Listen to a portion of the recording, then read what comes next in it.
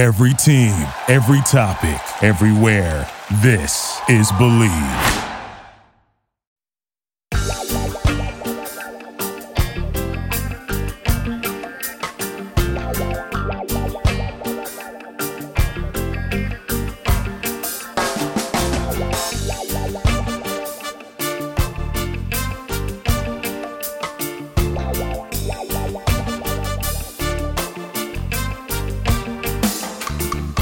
Hello and welcome to the Healthy Herb Podcast, a place of information and inspiration for the home herbalist.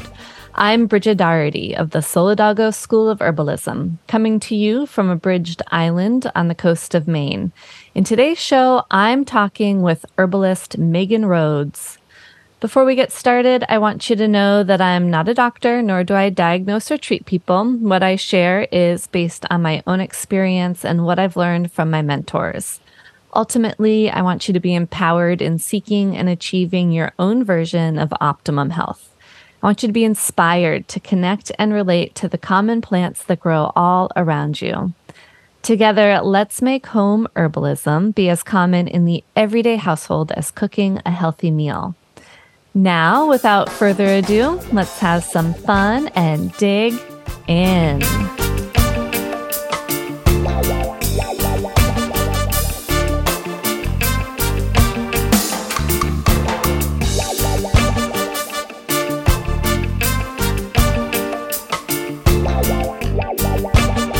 Meghan Rhodes is a qualified herbalist who has helped over 80 people start living herbalism, making healthier, safer solutions for themselves and their families a reality.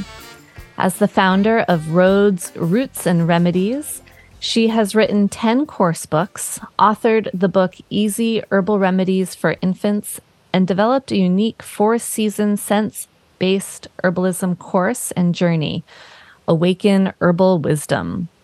Meghan's practice of herbalism is rooted in the belief that we must remember, reclaim, and relearn our knowledge of our bodies, our autonomy, and how to work with plant medicine in order to bring control of our own health back into our families and homes for a sustainable future for ourselves and the planet. Meghan is a member of both the College of Practitioners of Phytotherapy and the Ayurvedic Professionals Association. Hello and welcome, Meghan. Hello. Thank you so much for joining me on the pod today. It's nice to have you. You too. I'm always happy to chat with another herbalist. Yes, me too. So, where are you located? Well, you can't tell by my accent, but I'm actually in northern England, in a part of the country called Yorkshire, which is very, very scenic. And we are in a little village in the middle of nowhere in Yorkshire on a small holding. And it's sort of, I think, maybe 100 people in our village. So really quite small and cozy. Yeah. Oh, wow. So why wouldn't I know by your accent? Maybe it's someone I'm originally from Florida. Oh, really? Oh, yeah. I grew up not too far from Disney, and here I am in the middle of nowhere, England. So never ever would have predicted that growing up, but it's my home now. Oh, well, see, you had me fooled because I hear a British accent to me. So. Oh, it must have worn off. Oh, that's exciting. Yeah. Wow. So how did you land where you are from Florida? Well, when I was at uni in the States, I did, my terms studying abroad. And then I decided after undergrad that I would do a master's and ended up coming to the UK for that, and then just stayed and had a whole career and everything. And not too long into that, realized that the corporate world was not what I wanted to do, and started retraining and qualifying as a clinical herbalist. So it's been a winding journey, but I met my husband over here, and he's from here originally. So here is where home is. Nice. Well, I know that they have, or I assume anyway, that they have different kind of educational process and standards in England than they do here. Yes, yeah. So I did a 4-year herbal medicine practitioner qualification course. The first 2 years were sort of community herbalism based, and then the second 2 were the clinical ones with all the 500 clinic hours and the final project and the papers and the anatomy and physiology and all of that. So it's quite thorough. Yeah. Mm-hmm. So what kind of inspired you to go that route into herbal education or herbal medicine? Yeah, well, I had, as I think, many herbalists, I had my own challenges with my health growing up. I'd always had gut issues, and I didn't really know that wasn't what your body is supposed to do if it's in balance, until when I was doing my undergrad, my roommate had celiacs, and we started chatting, and I went, oh, like that light bulb moment. Wait a minute, which led me down a path of trying to figure out how to support my own health, which I think happens to a lot of young people. That you've left the house, you're supposedly an adult, and you get into uni in the real world, and you realize, ooh, I need to take care of myself now. So once I got to the UK, my gut stuff really sort of peaked, and I really had to take it very seriously. And that's when I started looking for quote unquote natural practitioners. I didn't even know the word herbalist. I didn't know what I was looking for. I just knew what it would feel like. I knew that it would be whole plants and there would be no chemicals, and it would be holistic and looking at the root cause of things. So the first time I went to a herbalist, I was actually at a naturopath. I didn't realize. And the second time I thought I was going to a herbalist, I was at a homeopath, which is, of course, a different whole other education and practice. And then I was searching online, and I came across a 4 Seasons workshop at a farm in southern UK that was on herbal medicine. And I went, oh, herbal medicine. And I was reading the description, whole plants, no chemicals, holistic root cause. And I was like, ooh, yes, this is what I'm looking for. So I signed on, and then I spoke to my husband's cousin, who hadn't quite understood when I first met her that she was actually a qualified clinical herbalist. So all these little signs in my life, And I was chatting to her. She said, oh, that sounds like an interesting course. Do you know who's teaching it? And I said, oh, let me check. And so I looked up the booking confirmation. It said Annie McIntyre. And my cousin said, do you realize she's one of the most well-known herbalists there is? And I went, oh, no, it just sounded like a nice course.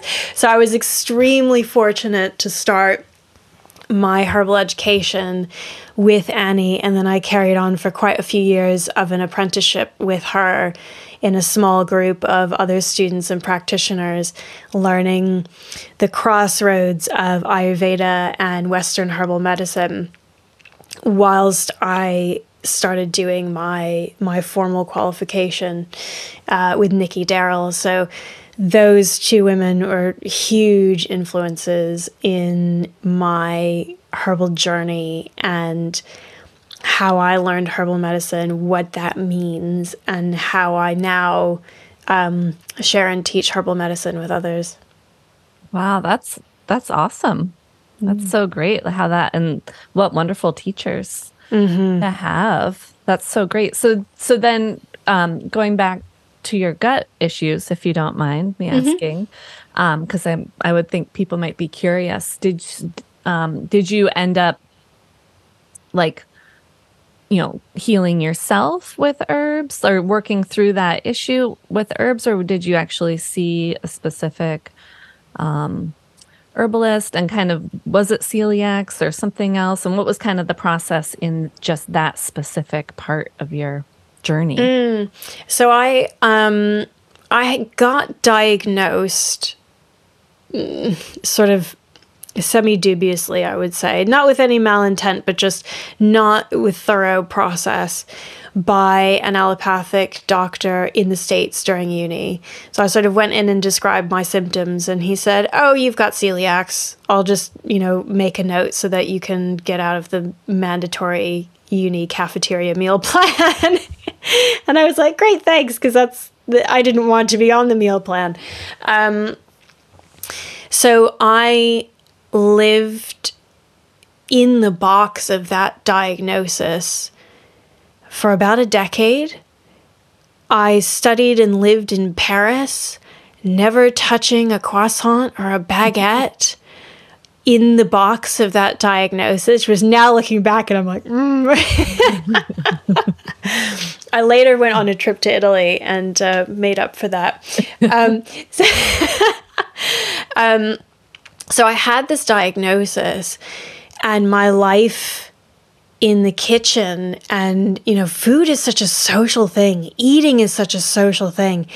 And my life just got smaller and smaller and smaller. And I kept, gluten went away immediately, cold turkey, that was it. But I still didn't feel better. I still had all the same symptoms, or as I like to call them, messages from the body. My body was still saying something's not right here. So I took more and more things out of my diet, and I still wasn't feeling good. And then I got really poorly when I was in my corporate job, and I was just exhausted. And my manager, very fortunately, said to me, "I don't know what's going on with you, but you need to go home and you need to get help." That's when I started looking at those other practitioners, because I had already been to all the different doctors. I had all the tests, including one, interestingly, who did a blood test and said, "You don't actually have celiacs," which completely blew my mind, because I was like, if I don't have celiacs, then what is wrong with me?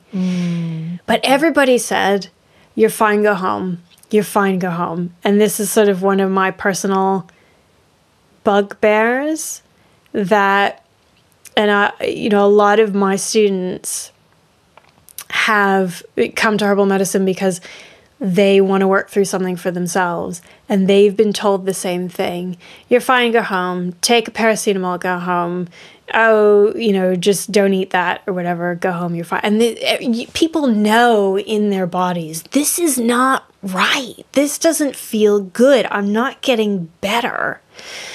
So once I found out about herbal medicine itself, I started, I did work with Annie directly for a while on some, because I didn't have the skill and the knowledge yet to put together a herbal remedy for myself. So I was working with her for a bit there, and then as my studies progressed, I started working on blends for myself. And interestingly, the homeopath I went to said something which I still pass on to people because it was a bit of a paradigm shift. She looked at all my test results as well, and she said, "Okay, yes, all these tests say you're fine, go home," quote unquote. She said, "So look at it this way. There's actually nothing you can't eat. What you don't have is freedom around what you're eating." And I was like, "What?" And she said, "Go to the grocery store, stand in front of the wall of the actual food, not all the stuff in the middle, and just listen to your body. Just be still and quiet, and your gut will tell you what to eat. Buy that food, take it home, cook it, and eat it." And she said, "Do that at restaurants too." And I said, what? I could go to a restaurant and look at a menu and actually have food off the menu? Because I know a lot of people get in this position. You go out to eat socially. You've got gut stuff going on. You look at the menu. There is literally one thing you can have with 5, you feel a bit embarrassed and annoying modifications that you have to specify to the kitchen and hope they get right. It's nothing you particularly fancy eating, and it's likely usually the most expensive thing on the menu because it's usually the fish dish, let's be honest. Although I love fish, but it's usually like the sea bass or something, and you're sat there going, everybody else gets their, 10-pound whatever, and mine costs double. And then, of course, everybody goes, oh, let's share. And you're like, no. So going to a restaurant and looking at a menu and just listening to my gut, going into the grocery store, listening to my gut was huge change for me and really got me tuned into my body on a whole other level. So then when I started training in herbal medicine and meeting the plants, I was in that space. I wanted to feel the plants directly. I wanted to taste them. I wanted to know what they were precipitating in my body so that I could understand when I'd be stood in front of a garden patch or my home apothecary or whatever, and my body could say, I want this today. This is the support I need right now. Or don't need this anymore, let's change to that. So that's informed a lot of my journey. But yeah, I definitely started out with help, and I think a lot of people do. And then as you learn more, you get a bit more courageous or a bit more naive. I'm not sure which, and you go, I might try this for myself. I might mix that. Oh, that felt good. And then you start writing down blends. I love that story. That is so beautiful. There are so many gems of wisdom in that story. Thank you so much for sharing that, because I really do see so often people get boxed in with these food, issues or, food rules and laws that they feel like they have to live by. And in some ways, it just creates more stress. In their life and in eating, and then that kind of binds the gut that much more. And also it is really important just to stay on the outside walls, as you say, of the grocery store, of the main grocery stores, because that's where all the whole food resides versus the processed food all on the inside of the store. The edible food-like substances, as Michael Pollan calls them, which I think is a perfect phrase to sum it up. Yeah. Well, that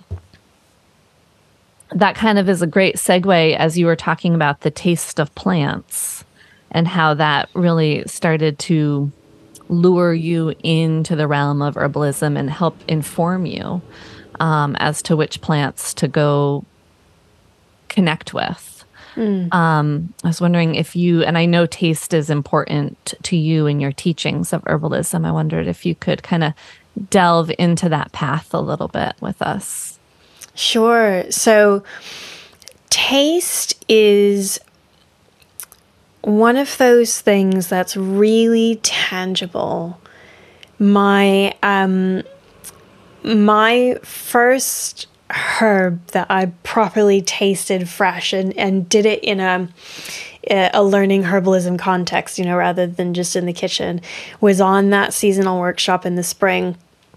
And I'll never forget, it was on this farm, and we did this little farm walk, and we went through this gate, and next to the gate there was this massive burdock plant.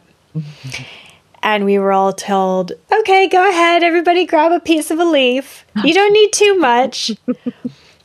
And of course, I'm very high pitta, and I've got a lot of fire in my constitution. So, the desire to go for it. So I took this massive handful of this fresh burdock leaf. And we all, start eating it at the same time. And it's hysterical. You see the process. Everybody's kind of stood there. You're chewing. And then you see this look everybody's face just changes. Whoosh. Oh, it is so bitter. And it's not even, Andrew Graff is the king of bitters. It's just very, very bitter. And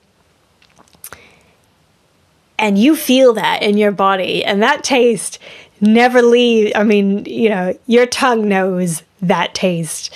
And what I find fascinating is every time you taste a herb, there are different herbal actions that are linked to those tastes. But the fascinating thing is you don't need to know that at the top of your mind. You do if you want to create a herbal remedy, or you're thinking, I'd like to work on something specific right now. Which herbs am I going to combine for this? But your body never lost that knowledge. Your mother's body, your grandmother's body, all the way back to the earliest humans who were walking around going, you eat it. No, you eat it. We've never lost that knowledge. It's baked into our bodies. It's baked into our bones. So you eat a bitter herb that's getting the bile going, getting the digestion going, the liver is gearing up, ready to process what's coming, and then depending on what type of bitter, you're going all the way through the digestive system and you've got a laxative effect at the end. Someone asked me once, do you think in order for herbs to work that somebody needs to not believe in herbal medicine, but sort of like agree with it? And I said, look, you take a bitter laxative herb, it's going to have that effect on you, whether you believe in it or not, whether you know that's what it's doing or not. If you take, if you have a big helping of senna or even, dandelion root, you're going to get a clear out, whether you want it or not. Yeah, it's not a placebo. It's not a placebo. Yeah. So I find then that taste is a great entry point for people who are learning herbal medicine, because it's so easy and it's so tempting, myself included, all the gorgeous books, and you can get the books and you can sit there and you can get your special notebook and you can take all your notes and do all this brain stuff, right? You could read every single pre-existing monograph that exists on burdock till the end of time, but you won't really know burdock until you know the taste of it. And then you don't need all those books. They're great as a reference. You want to cross-check something or what have you, but you taste it and you know. So you get to know a plant more deeply, each individual plant. But it also means you've got access to understanding the medicinal benefits of more plants more quickly. So, for example, the aromatic, pungent taste.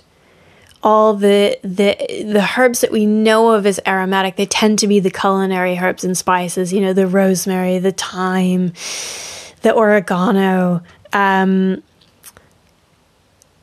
We know they've got that fragrance. We know, you smell them and you put them in your cooking, and we know that they're warming.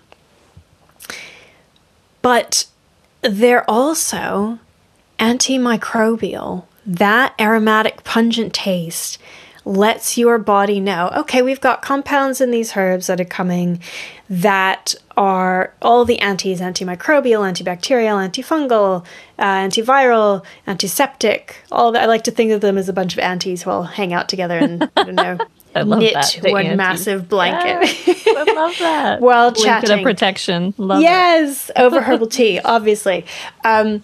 So they've got those properties.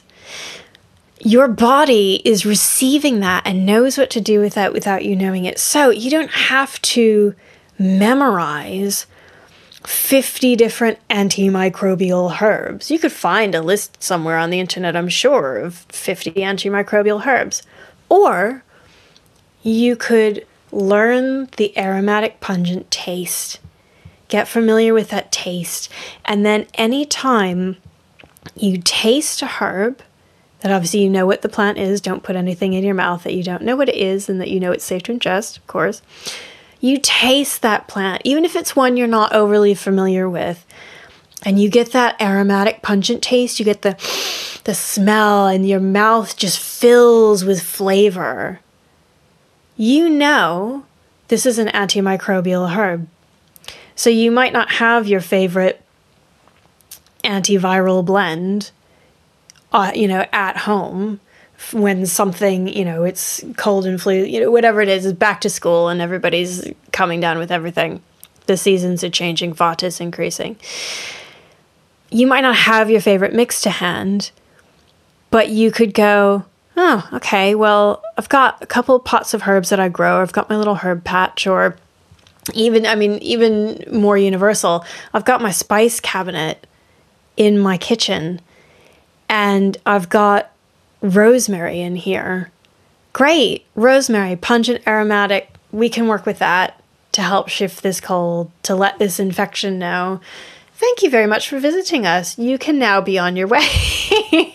You don't need to hang around.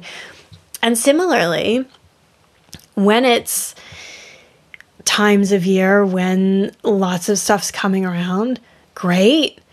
More aromatic, pungent herbs on, breakfast, lunch, and dinner. Put them in everything. Drink them as tea. Put them in your food.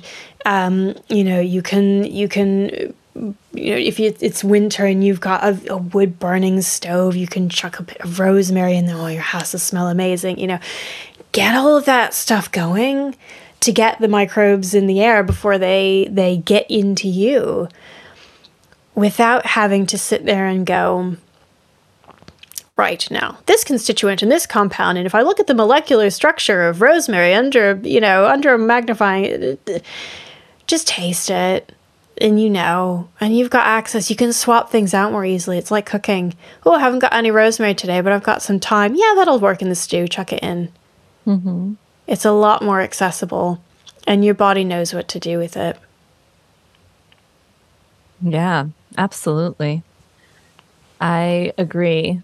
I have to go back to the burdock for a second and share my burdock experiences. Ooh. It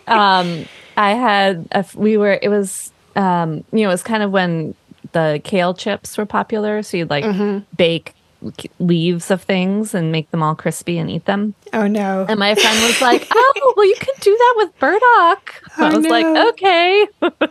So I harvested they were like small baby burdock leaves. And I, put them in the oven and toasted them up. I think I also had some kale mixed in. And I just remember all excited to eat my baby burdock chip. And I was It was the most horrific flavor. I'll never forget it, just like you said. And so now when I'm on herb walks and introducing people to burdock, I'll be like, all you have to do is just rub the leaf with your fingers and then just taste your finger. And even that is so bitter. It's amazing. But I love burdock so much. But the root I find to be actually quite sweet and nutty. So which is interesting. Different parts of the plant can have different flavors as well. Exactly. Yeah. But that's something you'll never forget, that first shock of bitter burdock leaf taste. Yeah, and then every season those of us who'd been on the previous season would just kind of stand there and let the babies I did this in the spring, you go ahead. Oh, don't take a big bit. So now I do that to my students, but it'll change as my own apothecary garden evolves. But I'm currently teaching at some gardens, and they're refurbishing their physic garden. But the one thing that's always growing is wormwood. So everybody starts with wormwood. They're like, that taste is bitter. And that's a specific version of bitter, which is linked to the compound thujone, which is specifically anti-parasitic. So if you ever taste that, or if you have parasites, that's the taste you want. Go get that taste. Oh, I also love, I don't know, do you have sumac? where you are, like the staghorn sumac or the red sumac with the red berries? Yeah, no, we don't have that where I am, but I know I'm familiar with it. Yeah. So I love also on the herb blocks being like, just all you have to do is like touch for the staghorn sumac, just touch the berries and then taste your finger, and it's like super, super sour, like citric acid, and like, oh, that's vitamin C right there, Exactly. Yeah. Yeah, the sour taste is a really fascinating one, isn't it? It often comes through with berries. And, nowadays we're so used to, I can just go to the shop and get any berry any time of the year.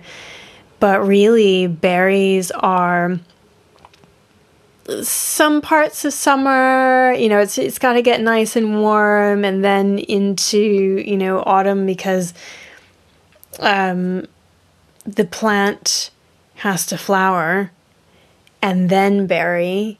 And that is then carrying, for the plant to reproduce and to carry on and spread itself. So the context of having the whole berry as opposed to juicing, you compare how many berries you'd eat juiced versus if you were to sit and eat a berry or, a piece of fruit itself. And I think that's a really nice parallel and reminder for the sour herbs. You don't need lots in a mix. And some of them, like Schizandra, some people, myself included, find Schizandra very tasty and very invigorating. Oh yes, and I could drink tons of this. But you don't need to.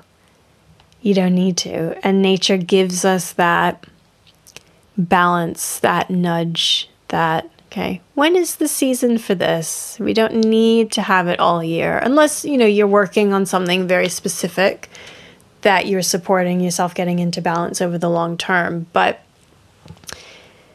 there is a season, there is a time. The really cold tastes, like the salty taste, brilliant in the spring when we're starting to get warm again. But, in the depths of winter, are you reaching for cleavers? They're not up. You can't. We need to be grounding, nourishing, building in that time. And then as we turn into spring, that's when the salty taste, which is full of minerals, and paired with that, it's like minerals and water. It's that when you taste the salty taste, it's like green or like spinach, and you go, oh, this tastes like it's really good for me. So you get the minerals, but then you get the flushing through, the movement as well. Whereas in winter, it's more of a time of stillness, of resting, than of that getting things going. So what would you consider some really good like winter tonic herbs? The root herbs, because that's the time of year. You harvest the roots in autumn and they're ready for winter. It depends on stage of life and constitution, but I love ashwagandha. Withania somnifera is really nourishing and grounding. Licorice is really grounding, although it's got a lot of sweet. The sweet taste is the one that lets the body know nourishment is coming. And it tends to be more of a neutral, earthy sort of root veg type taste. But when you get it in licorice form, you really get the sweetness. So you don't need lots and lots and lots of licorice. Licorice is that note that you add in. And again, the plant will tell you, because licorice, that sweetness, licorice in high quantities is emetic. You have that much sweetness, your body goes, okay, I guess you want to clear out then, because this is too much, and out it clears. Yeah, and I know they're not quote unquote medicinal herbs, but the root veg, the sweet potatoes and the parsnips, and parsnips, you get that lovely sweetness with carrots, all of that root veg stew. There's amazing medicine in that. And because they're quite earthy, then you add in those nice aromatic pungent herbs to keep the digestive fire going, keep the warmth in. So you've got your root veg stew. If the family's feeling quite weak and you want to give them a little bit of extra oomph, you might sprinkle in a bit of ashwagandha powder into the stew. I do that sometimes. I'm like, I'll just put some ashwagandha in here. I'll put a bit of this in here.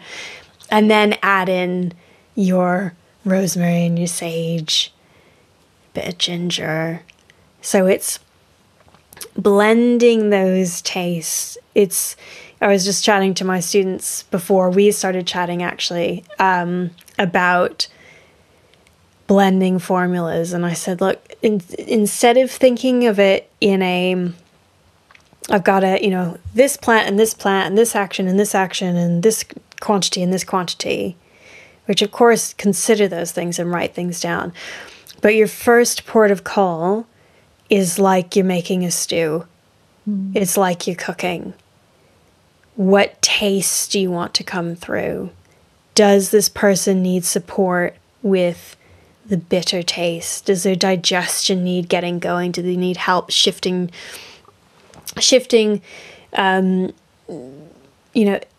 toxins and waste products through that are getting stagnant? Do they need, do the exits need unblocking so that things can leave the body?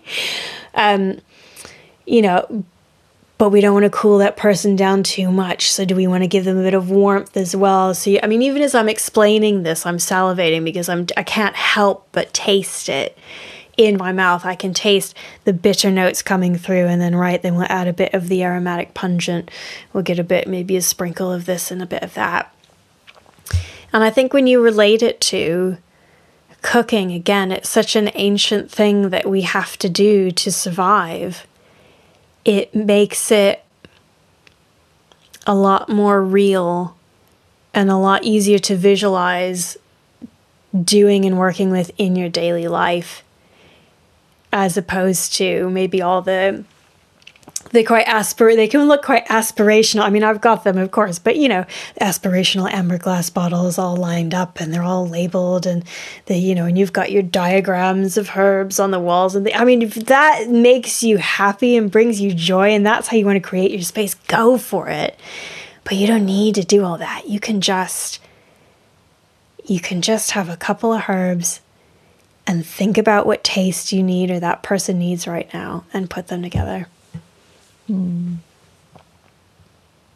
So you had mentioned in things you wanted to talk about today about decoding main messages and 3 key tastes to tell our bodies. I know we've definitely covered that, but I was wondering if you could kind of boil it down maybe to specific, the 3 key tastes and maybe the 3 main messages that they tell us. Sure. So I usually teach 7 tastes, but I know that's a lot to digest, pun completely intended. So with the ones we've mentioned, so the bitter taste, that gets the bile going in the liver. The liver is there for digestion. It's digesting food, so it's getting nutrients, sending them around the body where they need to go. And any of the waste materials that the body doesn't need to hold on to, it's processing those through. It's also digesting hormones. So it's a great taste. The bitter taste is a great one to work with if you've got stagnant, painful periods, or say if you're on the journey through perimenopause and into menopause, the there's a new, the body's recalibrating what that balance of hormones in your body at sort of, resting state is going to be. So the liver needs support being able to process that.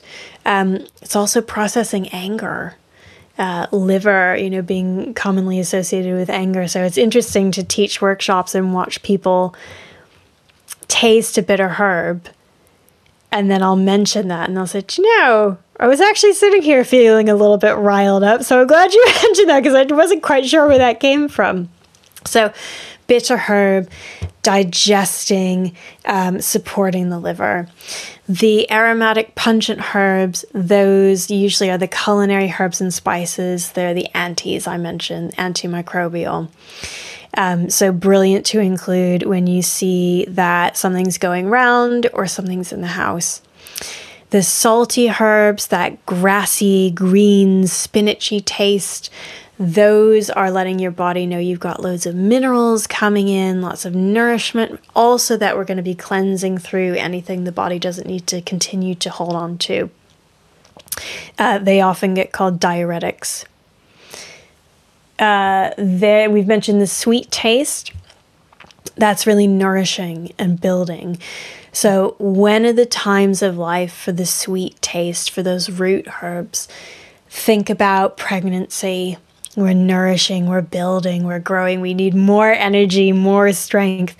Postpartum, carry on with those sweet herbs because you need even more strength then. Convalescing, which is very much a lost art, that time of recovery after an illness before jumping back into the world. Or, similarly, if somebody has been working through an illness for quite a long time and they've got really depleted and weakened by it, they need that building up. So that's where you hear astragalus get mentioned quite often. Once somebody's out of that acute state. Which other ones have we mentioned? We've mentioned sour, of course. So you said the vitamin C, yes, so the flavonoids. So we're really rich in those. They often get called antioxidants.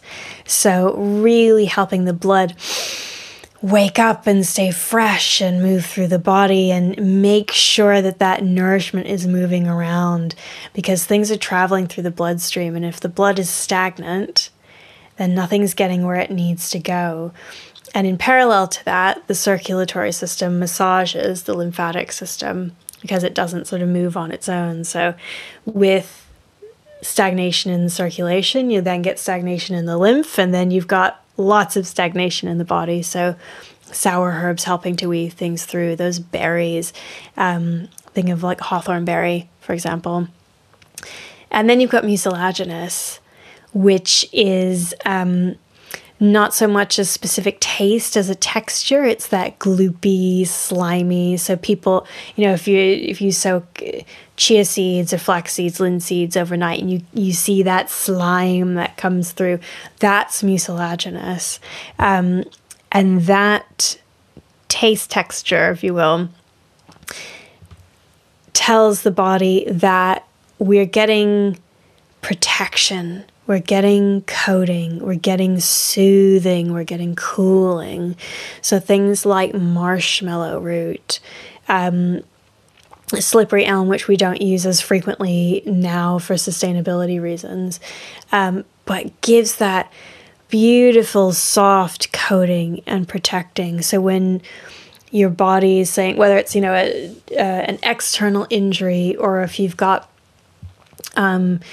tearing and redness and sort of burning, like leaky gut, the gut lining, those mucous membranes of the body, when your body's red and angry and going, this hurts, make it stop, something come and soothe it. That's when you get those mucilaginous herbs in there, just like cool it down, calm it down. And Marshmallow is just so chill anyway. She's like, okay, I've got this. Let's all just calm down. I've got my slimy blanket. I'm just going to wrap all this up in and we will be fine. And then you've got the astringent taste as the last one, which again is less of a taste than a mouth feel, an effect in the mouth. So it's that drying, tightening sensation. And that's when you are, you've got sort of the body is over relaxed and you're losing moisture, you're losing tone. Things are just feeling like they lack structure and they need that scaffolding, that tightening up to make sure that we're not leaking out the fluids that we need to keep in, and also that we're not leaking out things that need to stay in one part of the body and not go to the next. So leaky gut, for example, you've got holes in the gut lining and things that the gut is trying to process are then seeping out and getting into the bloodstream and then dispersing around the body, which is where we've then got issues. So tightening up those pores, getting things nice and strong in the context of leaky gut, something like that, then with a mucilaginous herb to give that cooling and coating.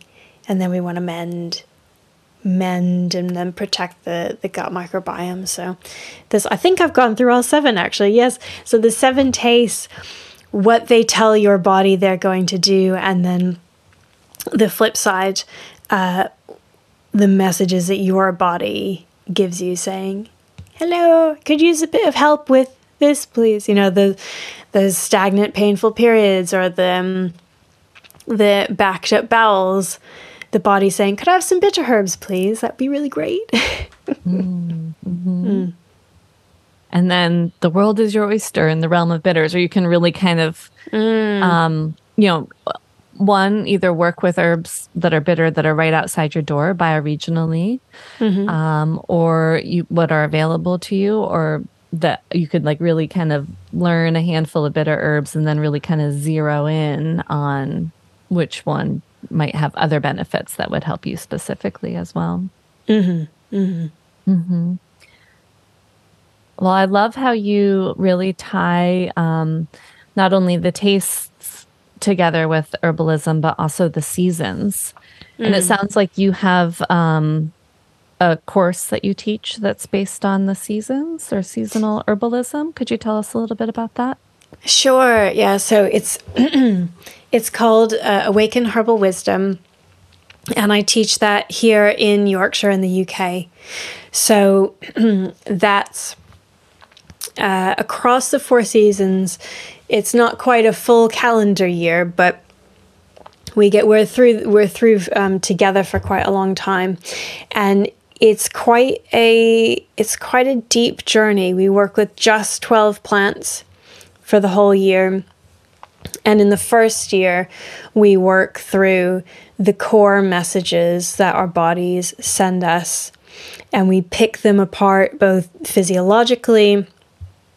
So we look at the pathogenesis, but we also get into picking apart society's messages around them. We start with fever, and I talk about fever as breaking through society's fear of the body's natural processes, because I think that's one of the most fundamental things. And once we of course cover safety with everything, but once you're not afraid of fevers anymore, you cannot be stopped. Yes, learning to trust the body and the body's ability to kind of know what to do. And I think that also really falls in line with birthing. Like right now, there's so, especially in the States right now, so much issue around mothers' rights and pregnancy and birthing, and lack of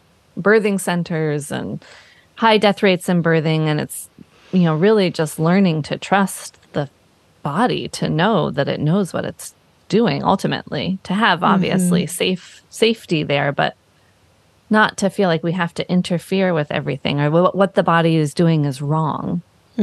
Oh, I could have a whole other conversation on that. We don't have to go. That's another podcast episode. That's another podcast episode, yeah.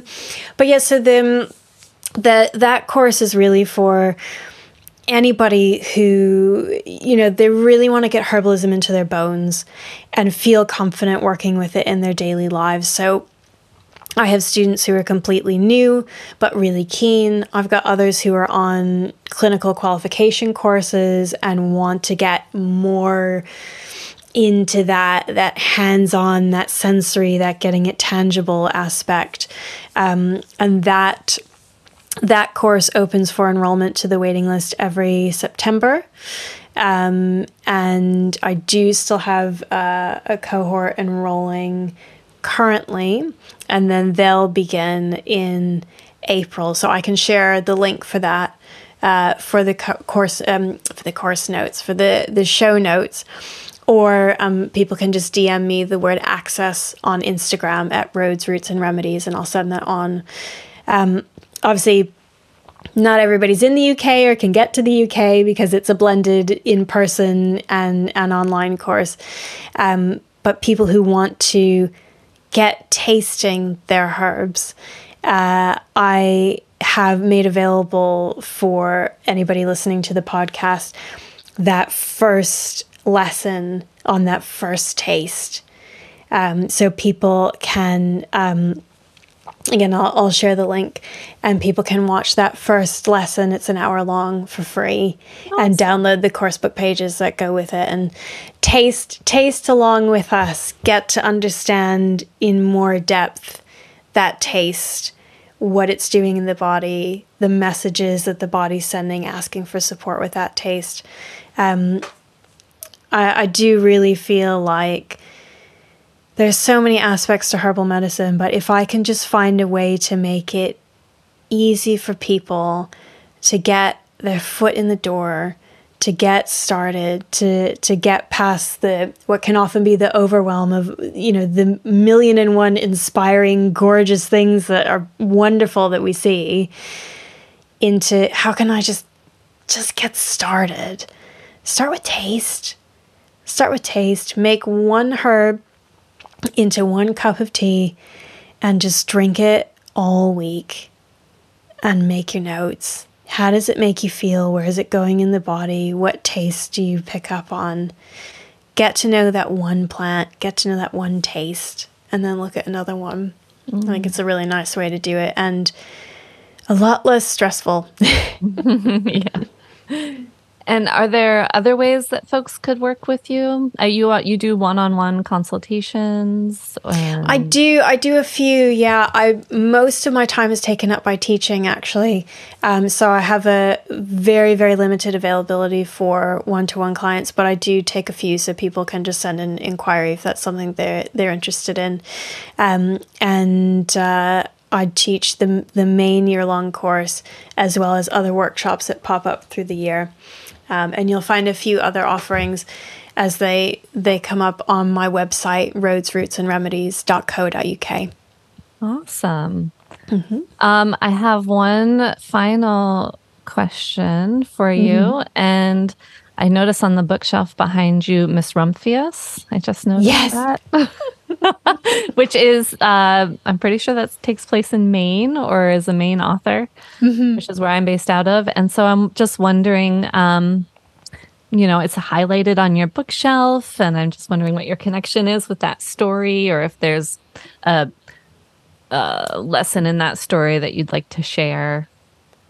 I came across that book. I think someone shared it online and I saw it, and I think this was even before I had my daughter, and I thought, that's a really lovely story. So I got it, and I think I meant for it to be a book for her, and it's ended up living in my office. Not that she isn't constantly in here picking up my books, which is great. I always encourage that, and I'm also like, careful with Mummy's books. But I love the story of a woman who she's quite courageous, but I don't think we should have to be courageous. I think that says more about society than what we need to be embodying as individuals. But a woman who knows that she wants to forge her own path that she wants to do things differently. She's connected with nature. In the book, she goes and travels all over, which I did a lot of in my pre-motherhood days. She travels all over, and she spreads these beautiful flower seeds. And I think if each of us has something, it doesn't have to be some, massive magnum opus. It can just be, a beautiful little flower, just something to spread, to make other people's lives, or at least the environment we live in, a bit better, a bit nicer, a bit more enjoyable to be in the current context of just so much. It takes a lot of effort to be joyful these days, I think, for a lot of people. So to have something to just spread a bit of joy is a nice gift to give everyone, yourself included, whatever that is. Well, and I can tell that you are doing that by spreading herbalism and your teachings. And I really want to thank you so much for reaching out and being here on the pod. And it's been a real joy to connect with you and to hear your experiences and to share in your wisdom. So thank you so much, Meghan Rhodes, for being here. My pleasure. Thank you for having me. Yeah. And for listeners, you can find out more about Meghan Rhodes on rhodesrootsandremedies.co.uk. I'm Bridget Doherty here with Meghan Rhodes. Until next time, be well, let intuition guide you, and have fun with herbs.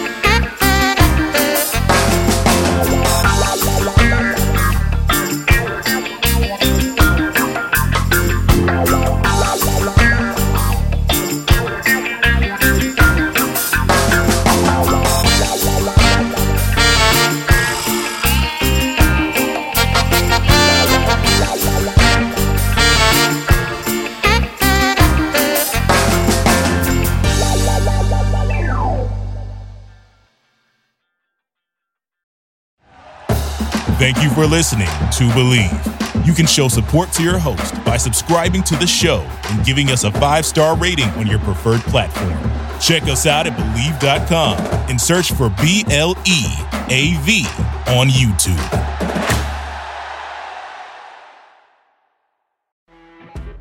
You know when you're listening to a true crime story that has an unbelievable plot twist that makes you stop in your tracks? That's what our podcast, People Are the Worst, brings you with each episode. I'm Rachel. And I'm Rebecca. We're identical twins who love true crime cases that make you say, didn't see that coming, and we hate the people responsible for them. Listen to People Are the Worst now on Apple, Spotify, or wherever you get your podcasts.